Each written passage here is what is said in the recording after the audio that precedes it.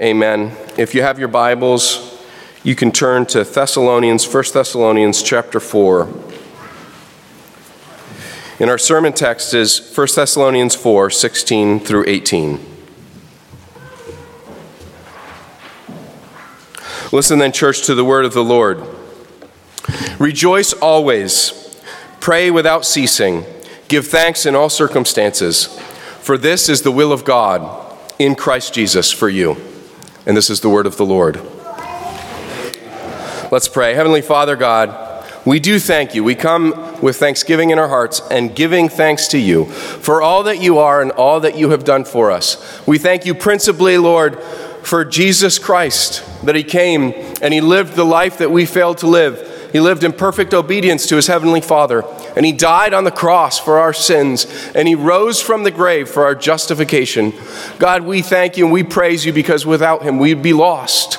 We would be headed for a Christless eternity. We'd be headed for hell. But you in your righteousness, in your goodness, in your grace, in your mercy have sent a Savior, and that Savior is Jesus Christ. So we gather this morning in faith that he is our mediator, he is our Savior, and with gratefulness and thankfulness in our hearts for all that you have done and all that you have given to us in and through him. Lord, along with the wonderful gift of salvation, God, we thank you for the many other gifts that you've given to us. Lord, we think of the gifts of children that you've given to so many of our families. We think of the gift of this building, Lord. We think of the gift of employment. We think of the gift of having houses and roofs over our heads and beds to sleep in and stay warm on cold winter nights. God, we give you all the praise for all of this. And we ask now that as we turn to your word, that you would work by your Spirit in our hearts to cause us to grow in gratefulness, gratitude, and thanksgiving to you for all that you've done and all that you are. In the name of Christ our Lord, we pray. Amen. Well, if you haven't noticed already, we are not in John. Seeing as how this was Thanksgiving weekend, I thought it'd be good and profitable to preach this morning on the topic of Thanksgiving.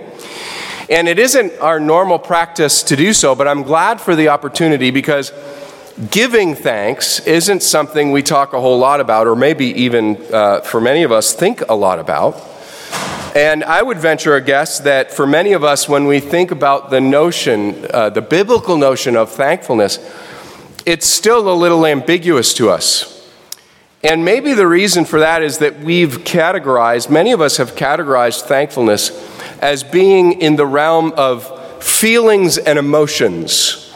So we put thankfulness and thanksgiving in the realm of feelings and emotions, and we've been catechized, maybe you didn't know this, but you have been catechized by our culture to think of your feelings and your emotions as being sort of detached from your volition. In other words, our culture has taught us that our feelings and our emotions are what they are, and there's little that we can do to control them. So you see then, thankfulness becomes something I have and can only have when I feel thankful. And in the interest of authenticity, because we're all about authenticity, giving thanks is something that we think we ought to do only when we feel thankful. But when we look at Scripture, what we find is that Christians are actually we're commanded to both thankfulness as an attitude and a disposition of our heart, and thanksgiving as an action of the mind and the mouth. So I'm going to repeat that a couple times through my sermon because I want that to get ingrained in your head. Scripture commands us to both thankfulness as an attitude and disposition of our heart, and thanksgiving as an action of the mind and the mouth. So what I'd like to do this morning is to look at some of the passages in Scripture that shape our view and understanding of thanksgiving and thankfulness and put it in its proper place. And as we do so, I hope to take both of those things, both thanksgiving and thankfulness, out of the realm of the abstract for you, out of the realm of involuntary emotions, and into the realm of active obedience.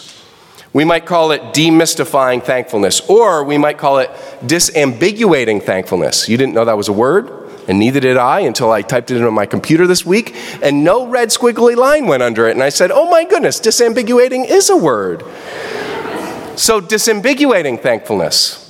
But first, we have to put it in its proper place. How does Scripture speak of thanksgiving and thankfulness, and what place does it give it? How do the Scriptures, especially the New Testament, speak of thanksgiving and thankfulness, and what place does it give it? So in order to answer those questions, what we're going to do this morning is we're going to look at Scripture passages that contrast thanksgiving with something, and then correlate thanksgiving with something. So we're going to start with the contrast, 4 passages where thanksgiving is contrasted with something, and then we're going to look at 3 passages where it's paired with something. And we learn about thanksgiving as we look at how Scripture speaks of it, especially, I think we'll find I'm anxious, I'm in a good way, looking forward to going through these passages where we see thanksgiving contrasted with something. Sometimes contrasted with things that we would have never thought of. Oh yeah, thanksgiving is contrast to that. So our first comes from Romans chapter 1. If you have Bibles, turn to Romans chapter 1. Romans chapter 1, verses 18 through 23. So we're going to read a good chunk of this. So what's thanksgiving contrasted with in Scripture? Well, first, rebellion and unbelief. Rebellion and unbelief. For the wrath of God is revealed from heaven against all ungodliness and unrighteousness of men, who by their unrighteousness suppress the truth. For what can be known about God is plain to them, because God has shown it to them. His invisible attributes, namely his eternal power and divine nature, have been clearly perceived ever since the creation of the world in the things that have been made. So they are without excuse. For although they knew God, they did not honor him as God or give thanks to him, but they became futile in their thinking, and their foolish hearts were darkened. Claiming to be wise, they became fools and exchanged the glory of the immortal God for images resembling mortal man and birds and animals and creeping things. Paul speaks here of the guilt of those who suppress the truth of God that is clearly displayed for all men to see in creation. Man doesn't need further evidence that God exists than he already has in the world around him. The problem of unbelief is not the problem of a lack of evidence of God's existence. Rather, the problem is that men in their unrighteousness suppress the truth of God, is what Paul says. So they see the world around them and they have plenty of evidence, and they deny God's existence. They can deny his goodness. They deny his power. And they are without excuse. Why? Because they have sufficient evidence, even sufficient knowledge of God. They know he exists. But instead of acknowledging him and honoring him and giving thanks to him, they ignore him and they refuse to give thanks to him for the blessings that they are enjoying that come from his hand, yet they refuse to give the glory to the one who gave it to them. The old J.B. Phillips translation says in verse 21, they knew all the time that there is a God, yet they refuse to acknowledge him as such or to thank him for what he is or does. That's a very scary thought if you think about the last day of judgment. Not one will be able to say, but God, I didn't know that you existed. They won't be able to even utter those words, for they will be laid bare before truth himself. And they won't be able to claim that they didn't know God existed, because they did. They knew all the time there was a God, yet they refused to acknowledge him as such, or to thank him for what he had given to them, to thank him for what he is or who he and what he does. So here we see a contrast to giving thanks to God. And our first contrast is this: unbelief, rebellion, atheism, agnosticism, and idolatry. That's the contrast. Thanksgiving accompanies acknowledgement of God and honoring God. So the absence of thanksgiving is the outworking of unbelief and rebellion against God. And this starts us off on the right foot, because thanksgiving, the act of giving thanks to God, is an essential component of acknowledging God as God and the giver of all good gifts. The atheist doesn't acknowledge God and doesn't regularly give thanks to God, the thanks that is actually due to him.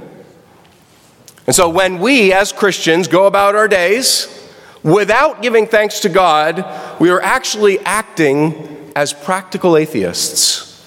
We're acting as those who are living in rebellion against God. In fact, the verb that Paul uses for give thanks here in Romans is in the plural. So he isn't just saying that they never gave thanks once to God in their life. He's saying that the many thanks that they had ought to have given to God, they did not.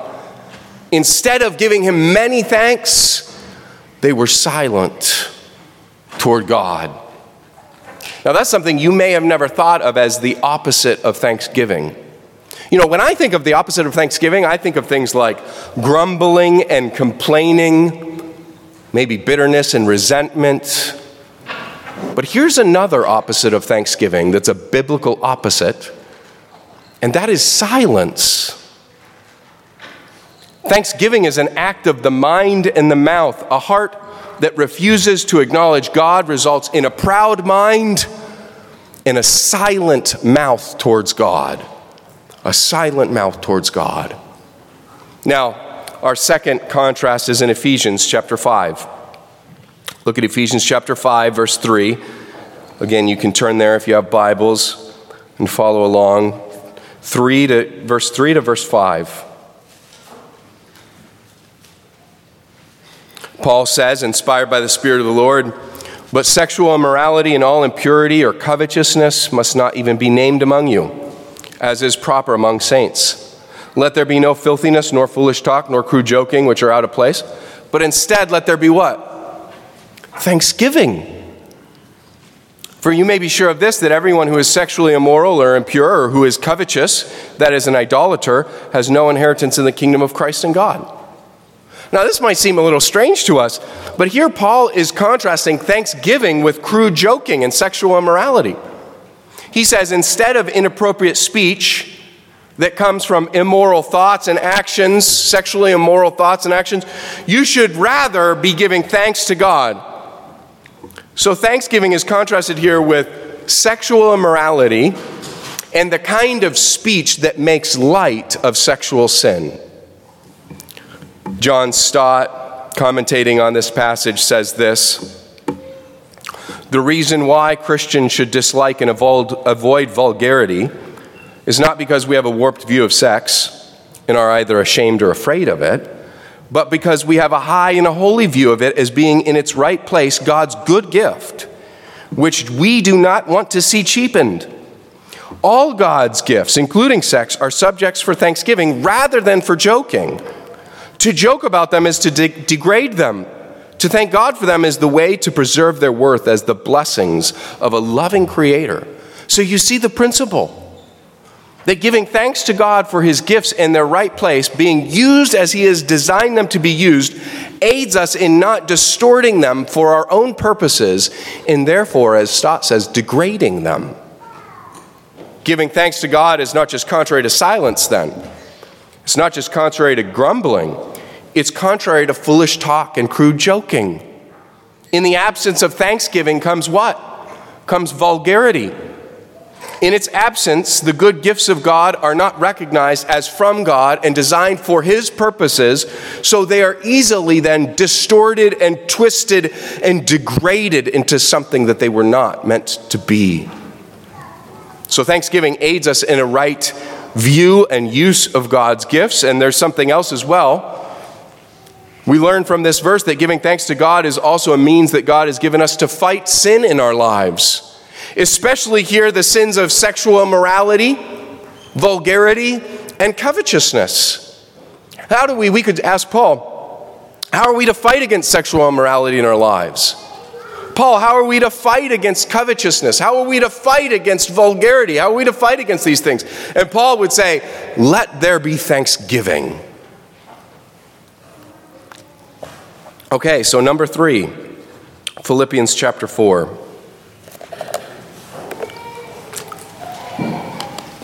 Philippians 4, 4 through 7. Rejoice in the Lord always. Again, I will say, rejoice. Let your reasonableness be made known to everyone. The Lord is at hand. Do not be anxious about anything, but in everything, by prayer and supplication with thanksgiving, let your requests be made known to God, and the peace of God, which surpasses all understanding, will guard your hearts and mind in Christ Jesus. So here, prayer and thanksgiving are being contrasted with what? Anxiety, being anxious, worry. And Paul's command is, don't be anxious about anything. Now we read that and we're like, how? Paul, come on. Seriously, how is that even possible? That's hard to do. Don't be anxious about anything? We find that hard to do because we tend to worry about all kinds of things. And usually our worry is related to what? Well, it's related to what might or could happen in the future that is out of our control. And so we worry about all those things that are out of our control. We worry about all the could-bes, the possibilities. And when you boil it down, pretty much the only thing that we are in control of is how we respond to those things that we're not in control of, which includes a whole lot. So it seems very hard when Paul says, don't be anxious about anything. How is that possible? Well, thankfully, Paul doesn't just say, don't worry, be happy.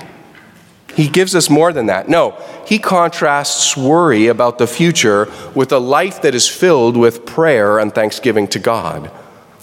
It says, replace the anxiety with this, with prayer and thanksgiving to God. Let your requests be made known to God in everything by prayer, supplication, with thanksgiving. Instead of worrying, Paul says, take all your concerns to the Lord in prayer. Ask him to provide for you, present your petitions before him. And then, don't forget this, Paul says, give thanks to the Lord in all that you do. So how is the Christian to deal with anxiety? How are we to kill the sin of worry? Which is how we should look at that, right? How are we to kill the sin of worry in our lives? Well, in part, by a regular practice of prayer, which recognize the sovereignty of God in our lives, that we're not in control of there are all kinds of things we're not in control of, but God is in control of them. And when we pray to him, we're acknowledging that he's the sovereign one, he's in control of all those things. And then we give thanks to him, which assures us of his goodness and his love, which has been demonstrated for us in all that he has provided for us. And when we go and to use the phrase, when we count our blessings, naming them one by one to the Lord on a regular basis, what's happening in our hearts? We're being reassured of not only God's sovereignty, but God's goodness in our lives. And that's how we deal with, and that's how the anxiety is dealt with, right? Now, our last passage which contrasts thanksgiving with something comes from Ephesians chapter 5.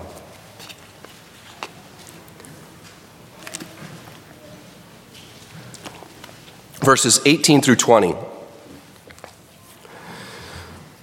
And do not get drunk with wine, for that is debauchery, but be filled with the Spirit, addressing one another in psalms and hymns and spiritual songs, singing and making melody to the Lord with your heart, giving thanks always and for everything to God the Father in the name of our Lord Jesus Christ.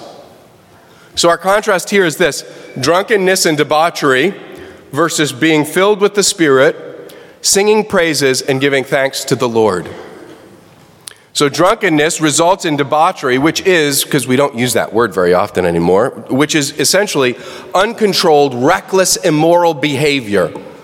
So drunkenness is debauchery. It leads to debauchery, uncontrolled, reckless, immoral behavior. And Paul says, instead of that, you should be filled by the Spirit, which results in praising God and giving thanks to him always and for everything. So when you think of the passage of Scripture that talks about not being drunk, we shouldn't just be thinking, oh yes, God says don't be drunk. So let's not. This Thanksgiving, when my uncle brings out the bourbon barrel aged imperial stout that's 11%, I should probably only have 1 or 2 instead of 3 or 4, just because God says don't be drunk. Well, yeah, you're right. You probably shouldn't have 3 or 4. But it's not just don't do this, it's don't do this, instead do this. And what is the instead do this? It's the be filled with the Spirit, rejoice in the Lord, singing songs to him, and giving thanks to him always and for everything. So, if we would just consider these verses that we read, that contrast thanksgiving with various vices and sins, we could come to the conclusion That giving thanks is not a supplemental ornament that is to be occasionally hung upon the Christian's life. Okay? Just from these verses, we can say, giving thanks, what God says about thanksgiving, we must not think of thanksgiving as a supplemental ornament that can be occasionally hung upon our lives. No, because why? In the absence of thanksgiving are things like, let me just list a few of them for you.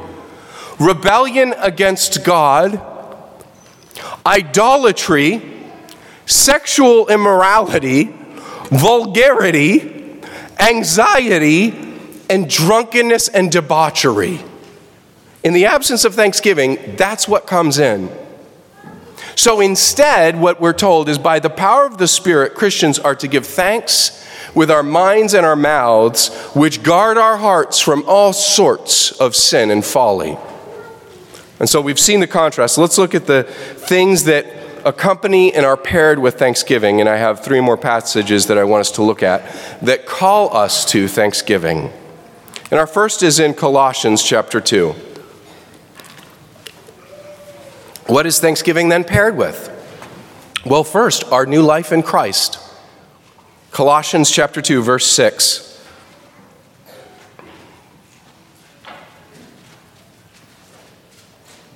Therefore, as you received Christ Jesus the Lord, so walk in him, rooted and built up in him and established in the faith, just as you were taught, abounding in thanksgiving.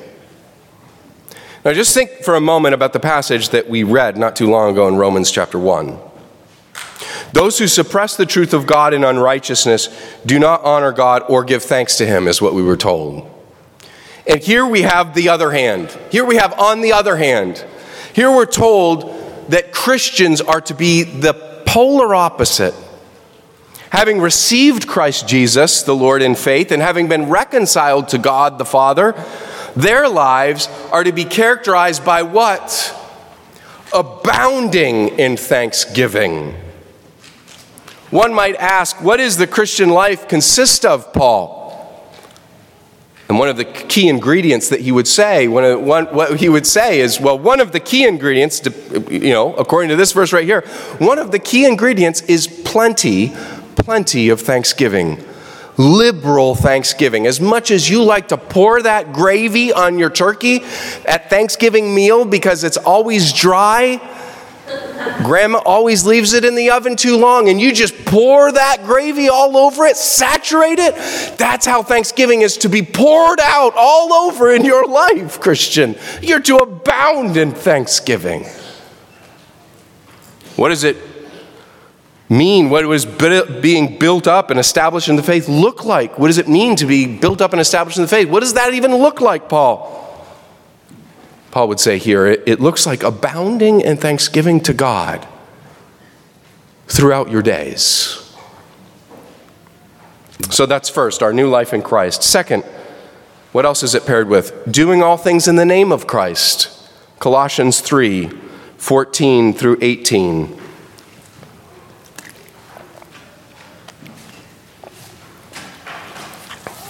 And above all these, put on love, which binds everything together in perfect harmony. And let the peace of Christ rule in your hearts, to which indeed you are called in one body. And be thankful. Let the word of Christ dwell in you richly, teaching and admonishing one another in all wisdom, singing psalms and hymns and spiritual songs, with thankfulness or gratefulness in your hearts to God. And whatever you do, in word or deed, do everything in the name of the Lord Jesus, giving thanks to God the Father through him. Now, in this passage, we're commanded to many different actions. There are many different virtues and actions that are paired with giving thanks. We're to put on love, right? We're to let the peace of Christ rule in us. We're to let his word dwell in us. In other words, memorizing it, meditating on it, living it out. We're to teach and encourage one another in wisdom, sing psalms and hymns with thankfulness in our hearts to God. And then Paul goes even further than that. Because the Christian life includes more than just memorizing scripture and singing together and teaching and encouraging one another. The Christian life also includes doing the dishes. All right? It also includes changing diapers, right, moms and dads, hopefully? It also includes things like driving to work, building fences, building sheds, fixing tires. It includes resting, right? It includes eating and drinking and fishing, for goodness sake, right? It includes all these things. So Paul ends his exhortation with this. He says that whatever you do, whatever you say, it must be done in the name of the Lord Jesus, giving thanks to the God the Father through him. You see how comprehensive Paul is being here. It means that all that we do, hear, say, listen to, watch on the TV, eat at the table, drink from our cups, everything we do, we're to do it in the name of Christ. That means the word or deed must honor him. We must be able to say, as we watch this television show, in honor of Christ, I'm sitting here and relaxing and enjoying this. We must be able to, as we light the cigar or drink the drink or whatever it is we're doing, in the name of Christ, I'm enjoying this good gift from God the Father through Jesus Christ. We must be able to say, in the name of Christ, I'm doing this. And we must do it in a way that honors him. We must go about it in a way. So you have the great meal before you, and it's so delicious and it's so scrumptious, and you say, in the name of Christ, we're going to enjoy this meal together. But what happens when you turn the eating into gluttony? No longer is it an honoring to God, right? So you must be, the action you must be able to say in honor of Christ, and the way you go about it must be done in a way that honors him. And as you do all of it, Paul says you're to give thanks to God the Father through Jesus Christ. As you enjoy the steak, as you are building the shed, and God is enabling you to do the things that he's placed before you to do all the work in the name of Christ. Enjoy the things in the name of Christ. You are to be giving thanks to God as you do it. Now, this reminds me of the verse we already read, and if we counted this, it would be 4 verses, so I didn't count it, but here's another, Ephesians 5:20, we already read. He says, giving thanks always and for everything to God the Father in the name of the Lord Jesus. Giving thanks always and for everything. Again, how comprehensive is that? Always and for everything. Now, you must say, well, what does that include? What should we be giving thanks to God for? It includes everything from your salvation in Christ all the way down to the simplest blessing. Like I already mentioned, like the enjoyment of a marbled steak paired with a fine red Zinfandel. Or the blessing of a warm spring day after a long, harsh winter. Or like the blessing of coming to a solution for a dilemma that you have been facing at work. Everything. It's everything.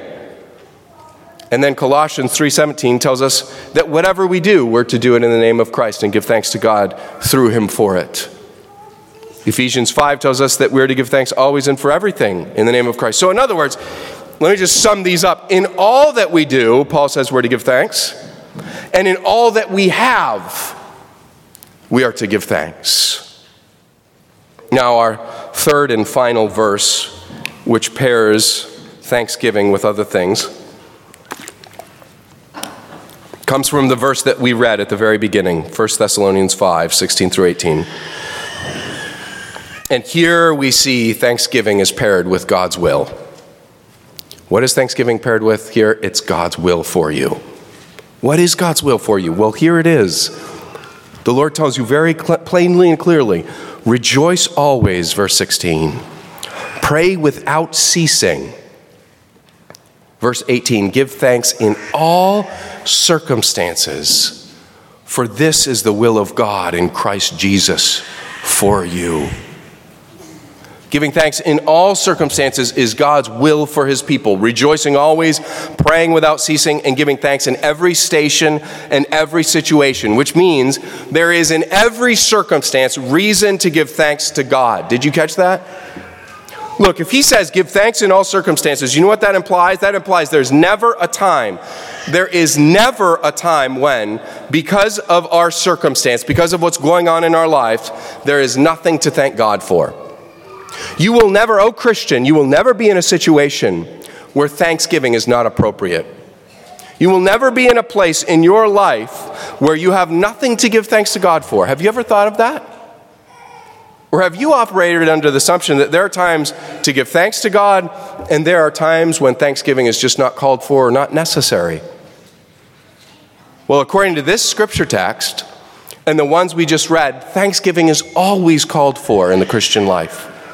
Because God is the giver of all good gifts, and every good thing we have comes from His hand. Thanksgiving is always called for. Now, we might wrestle with that idea and accuse the Apostle Paul of being naive for writing something like this, give thanks in all circumstances. We might say, well, Paul was just naive. But we need to remember two things. First, and most importantly, Paul was carried along by the Spirit as he gave these commands. So these are the commands of God to His people. And second, the apostle was no stranger to difficult circumstances. Paul wasn't naive when he wrote this. He had been shipwrecked, he had been beaten, he had been imprisoned for the gospel of Jesus Christ. And yet Paul knew the truth that for the Christian, there is always reason to give thanks to the Lord. And therefore, thanksgiving is an imperative. Giving thanks always, giving thanks in every circumstance. In all you do, do it in the name of Christ and give thanks to God through Him. And so this brings us to our application. I said I wanted to disambiguate thanksgiving and thankfulness. If God commanded us to simply feel thankful all the time, then we might say, I'm not sure how to feel something I don't always feel. But think about all the texts that we just read. What do they call us to? What do all those passages of Scripture call us to? The answer is, they call us to give thanks to God. That's an action. That is an action. Thanksgiving is an act of the mind and mouth, either by quiet prayer in the mind or by vocalizing our thanks through audible prayer or through audible song. So the issue isn't so much about your feelings. It's about your obedience. And you might be wondering, well, then what about thankfulness as a heart attitude? Well, yes, that's a part of it. And that heart attitude, the disposition of thankfulness, is cultivated by the obedient action of giving thanks to God in all things. That's how it's cultivated. That's how our hearts are cultivated to be thankful. Now, earlier I said that by the power of the Spirit, Christians are to give thanks with our minds and mouths, which guard our hearts from all sorts of sin and folly. Thanksgiving guards our hearts from folly and sin, but it not only guards our hearts. Giving thanks, the action of giving thanks, not only guards our hearts from sin and folly, it also shapes our hearts. That action shapes our hearts. A disposition of gratitude towards God does not develop devoid of the action of giving thanks to God. That disposition, you say, well, I want to grow in thankfulness, and I'm not sure. Listen, thankfulness, the disposition of thankfulness in your heart will not develop devoid of the action of giving thanks to God. It is developed by that. And that's one of the reasons why Scripture commands us to do it. Now, parents, this should be no mystery to you. You've seen how this works, haven't you? You've seen this play out in your children. Why do you teach them to say thank you to mom for the meal that she just made? Or to dad for fixing your bike, right? Why do we teach our kids to say thank you? Well, for one, we teach our kids to say thank you because thank you is due, right? And they need to learn when thank you is due to give the thank you, to say thank you. But for two, because the child who doesn't learn to say thank you also doesn't grow in gratitude. The child that doesn't learn to say thank you will not grow in gratitude. The child who doesn't say thank you is a child who ends up thinking that he has all of it coming to him or her. That every gift is due them. This is my due. Every blessing is just what they deserve. It's just what they deserve. No thoughts to the giver. right? No recognition that mercy and grace have been extended. But this is just my due. That's what's happens with a child who doesn't learn to say thank you. And that's exactly how it is with us and God. When we get out of the habit of giving regular thanks to God, what happens? We start to take for granted all that God has given to us. And we easily begin to think that what we have is simply just what is due to us. Maybe even that we deserve what we don't have as well. And so instead of thankfulness being cultivated in our hearts by giving thanks, what is cultivated in our hearts by the silence? Covetousness and resentment and bitterness, right? And then a whole host of other things that we saw in the other passages, like sexual immorality and unbelief. So let me ask you as we close, what does your practice of giving thanks to God look like in your life? Think over the last week. Think over your days. What does your daily practice of giving thanks to God look like? Giving thanks to God, and I don't mean once a day, but throughout your day. How does that look? Parents, are your kids learning from your example to give thanks to God always and for all his blessings? Even when life is hard and it's not going the way you planned that it would or hoped that it would? Are they hearing you regularly give thanks to God for his good gifts with your mouth? Especially his gift of salvation in Christ Jesus? How easy it is to get out of the practice of giving thanks to God. And if that's you, if there's a lack of giving thanks to God with your mind and your mouth, then I would encourage you today to confess it to the Lord and to seek his help to obey his word in this area of your life. And fathers, if you've not been leading the home in the practice of thanksgiving, don't ignore your failure in this area. Confess that failure, confess it to God, confess it to your wife, confess it to your kids, and pursue obedience to the Lord and lead your family in the discipline of giving thanks to God always and for all of his blessings. Every enjoyment of every good thing can be accompanied by thank you, Lord. Every circumstance is an occasion for thank you, Lord.